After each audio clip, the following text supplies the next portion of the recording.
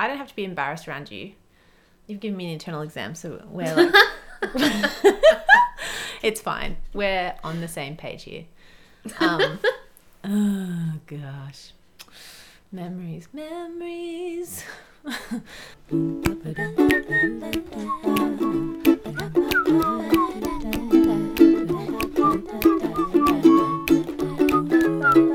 Oh, oops. This podcast is not working.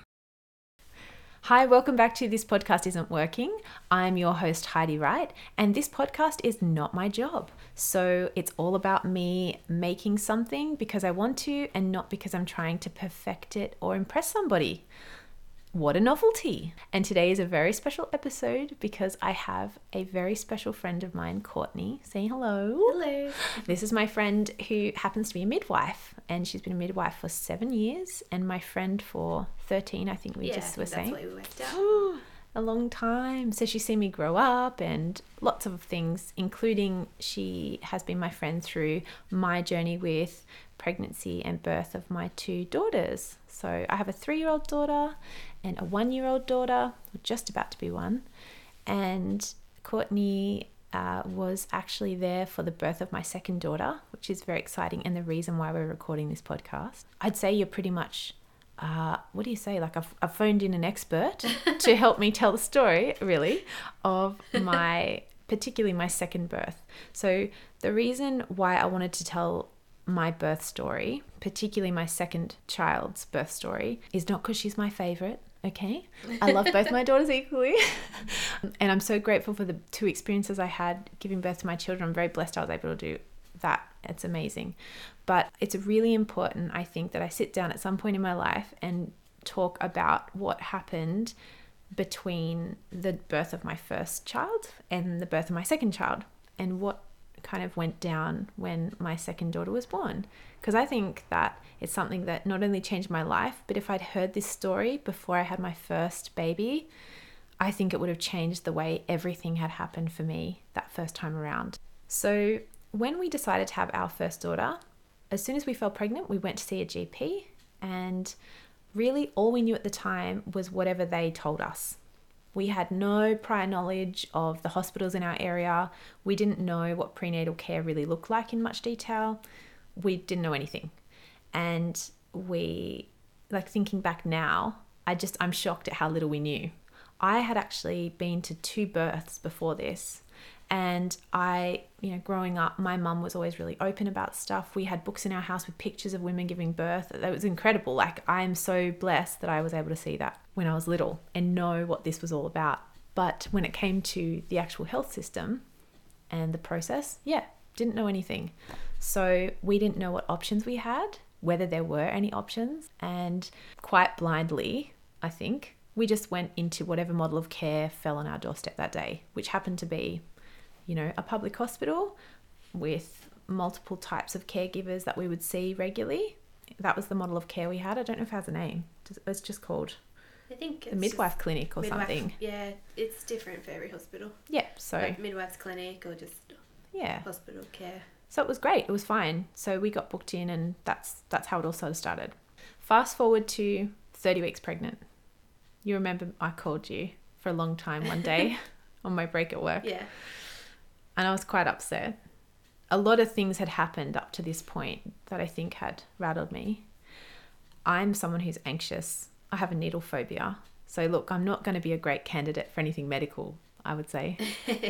Dealing with scary people like doctors or midwives these people are not scary, let's be honest. But for someone like me, dealing with anybody who I don't know is quite scary sometimes. You don't know somebody, you don't know whether you can trust them, you don't necessarily feel safe from the get-go. Nothing to do with them.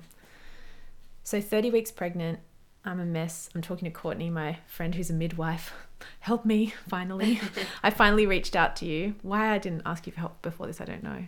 So it was funny, this phone call ended up being really important because I had finally reached out to Courtney about some things that were concerning me. Nothing to do with anyone else. It was more about, would you say, I was starting to realize I probably wasn't coping very well with the process.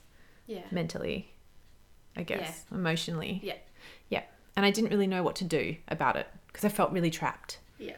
So I sort of rang her and was like, oh, they want me to do this and they want me to do that, and so said this and so said that. And at the time I had gestational diabetes, which it just means that you have to, you're not just there for all the pregnancy related things for your baby, you're also being monitored, your blood sugar is being monitored and things like that, because it can be really dangerous for the baby. So I was kind of like this added little thing on my file, which was fine. I was very lucky it wasn't too severe. So, but being someone with a needle phobia, it felt really severe.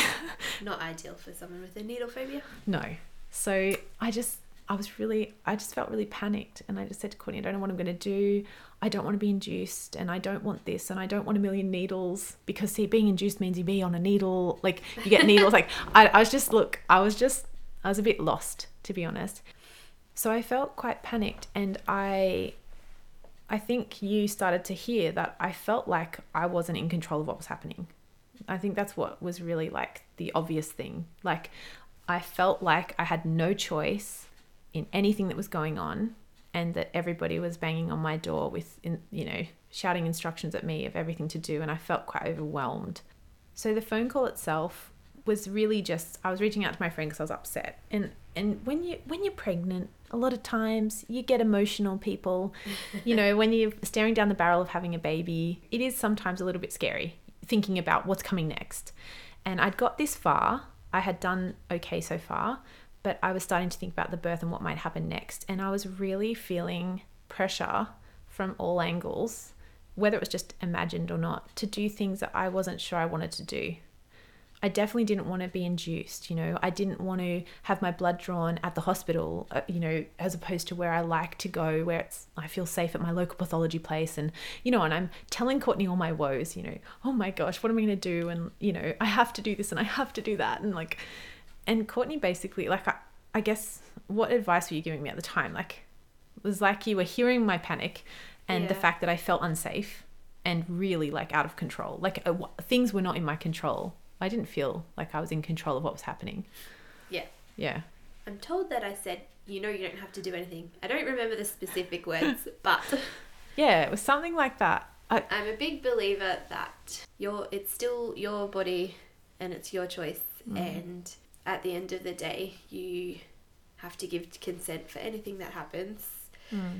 And people, the health professionals and care providers will recommend things based on policies and procedures, but at the end of the day, you have to decide. I think you were reminding me, I was part of the process. Yeah. You're ultimately in control. Yeah. And you certainly didn't say to me, oh, just say no to them about this or that. Just say, I will not be induced and you cannot draw my blood. That was absolutely not what you said, because obviously a lot of these recommendations are based on research and, these people know what they're doing. You know what I'm saying? But Courtney was also saying to me that I know myself and I know what I'm doing for myself, that I had the option to say yes and I had the option to say no to things, which... It sounds funny, but that had never occurred to me. Yeah, and I don't think that's unusual for people, especially in pregnancy. Especially with their first baby. Yeah. Yeah. I mean, I probably wouldn't have ever known that you can just say no to things either. Yeah, yeah. Unless I was a midwife or in the industry. And I think, so telling this story is not about saying that you should go into every medical situation knowing that you can say no. But I think... But it's about knowing that you're part of the team. That you have a role to play. And it's also, like you said, it's your body at the end of the day. So the vast majority of things that you're going to be told, this is what we're doing now, you're going to say yes to anyway. But it's about knowing why that happens and being present in the decisions. Yeah. That's what I would say. On this day that I was talking to you, you were reminding me that that's what's really happening in those moments. Nobody's forcing me to do anything. I'm safe and I'm in control of my own body and I am participating in a decision-making process. And that it's within the realms of possibility that some things, if I personally didn't want to participate, I could actually say no.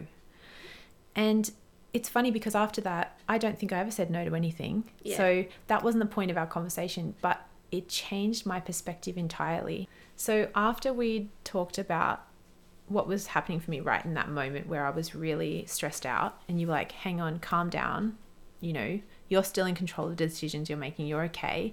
And if something is really bothering you, you can consider saying no to it. If it's something that's really, really upsetting you, do your research and find out more, and know that at the end of the day, it's your body, it's your call, right?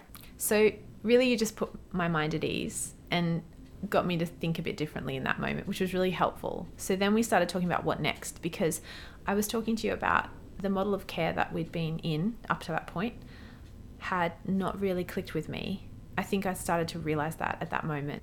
Basically after that call, I had a different perspective on things, and I realized there were more options.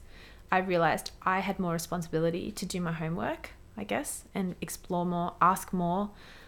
It was crazy that up until that point, I hadn't even asked you much about anything. I'd felt a bit like I didn't want to burden you with lots of questions, because you know when someone knows that you're a midwife, like, I don't know, do they then ask you every question in the world? Sometimes. Oh, so I don't even know. Well, next time anyway, look, if you're out there and you've got a friend who's a midwife, just pester them like you wouldn't believe, because it's worth it. It's a big time in your life. You should be reaching out to the people who are your support network. After that, we looked into private midwife. We looked into GP shared care, and we were lucky enough to find an amazing GP who took us on at 32 weeks and saw my pregnancy out until I had my daughter at 39 weeks. And that was a really positive experience, because I had continuity of care finally, which is something I realized at that point I really, really needed. Thank you, Courtney.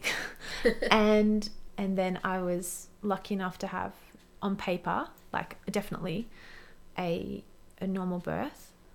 Yeah. Yeah. I mean, I wasn't there for that. Yeah. Because unfortunately, Yes, you were there was busy. 3 days of the year I couldn't do, and Yeah, she was born on one of those. But on paper, as a midwife, definitely sounds not overly complicated. Yeah. Sounds like We were really lucky. yeah. Yeah. Well, relatively lucky in the normal sense birth. of, yeah, I mean, like, yeah, that's just that. They're the facts. So on paper, we'd had a normal vaginal delivery of our baby. I was fine and healthy, and our baby girl was fine and healthy, which was great.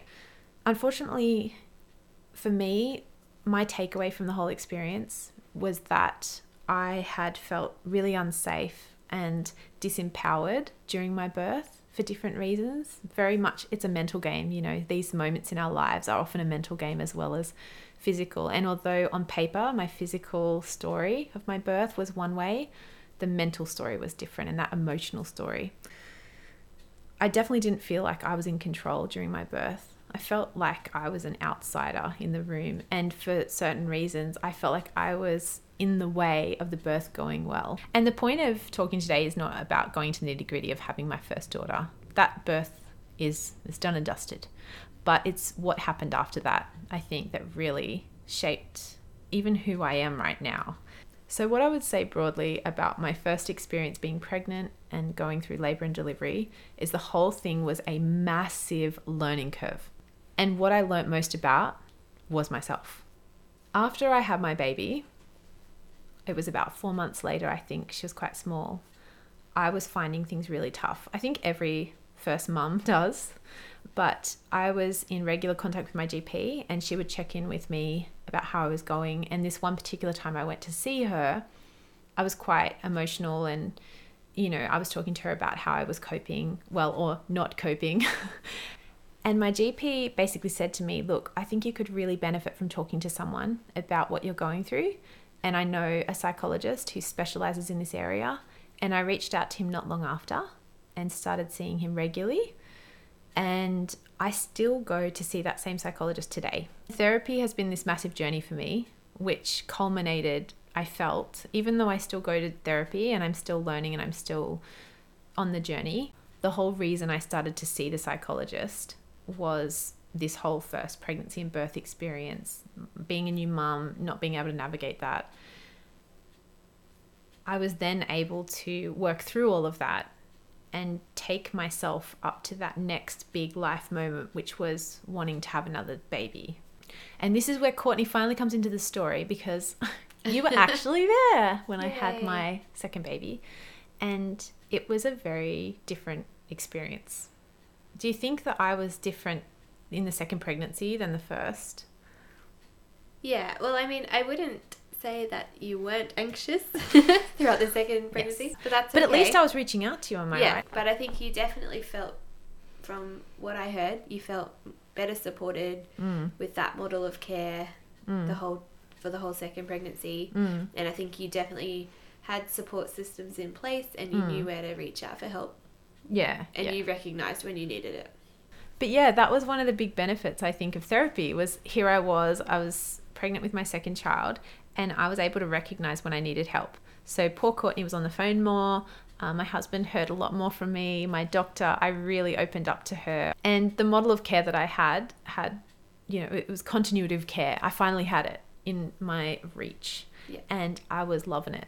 And so I just got along famously with my GP. I really was so open with her about everything that was going on. And I still have my moments where I was really worried. I had gestational diabetes again with my second pregnancy, and I found it easier in a way because I knew what to expect, and I was a lot calmer about it. I was embracing my model of care, and my doctor was amazing. And the pregnancy, I felt a lot more, I would say, in control of my decision making. I felt a lot more informed. And also, I was more open to information. The first time around, I was quite scared of information. I didn't want to be overwhelmed by information or get the wrong information. I was also educating myself more and embracing my responsibility as part of the process, being part of the team that was going to make sure that myself and my baby were healthy, and as much as possible, healthy, and, rode it out like beautifully till the end. And somewhere along the line, I heard about a midwife from America called Ina May Gaskin. And she'd written a book called, I think it's just called Ina May's Guide to Childbirth. And that book totally changed my life. I still can't even remember where I found out about it, but I remember calling you, right? And I was like, this lady, Ina May Gaskin, what the heck, man? Tell me, what do you know? Luckily, I would have said she's famous in the midwifery world. Yeah, I think that's something like that you said to me. You're like, oh, her. yeah. Yeah, and which was helpful because I was like, okay, it's Courtney approved. I'm definitely reading this book. And it was just, I don't know what it was about that book, and I'm sure there's no silver bullet for, having the best pregnancy and birth in the world. But for me, I'm just so lucky that I came across something that it really resonated with me.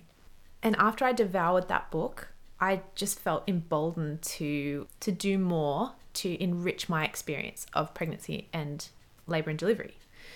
And, heaven forbid, I actually started to think about what it might be like to have an amazing birth. And I'm not talking about an amazing birth on paper.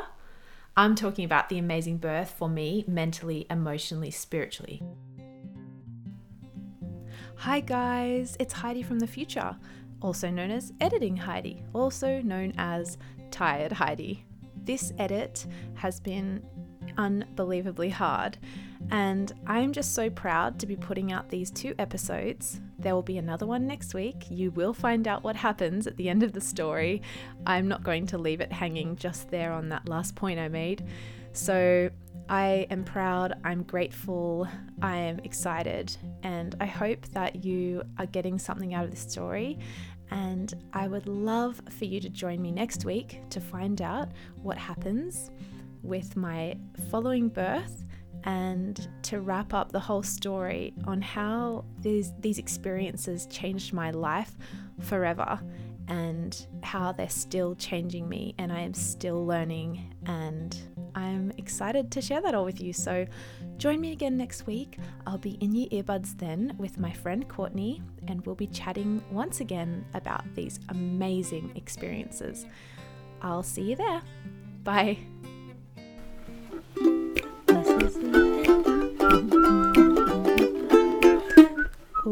That was good. Yeah, that's good. Yeah, that, like that.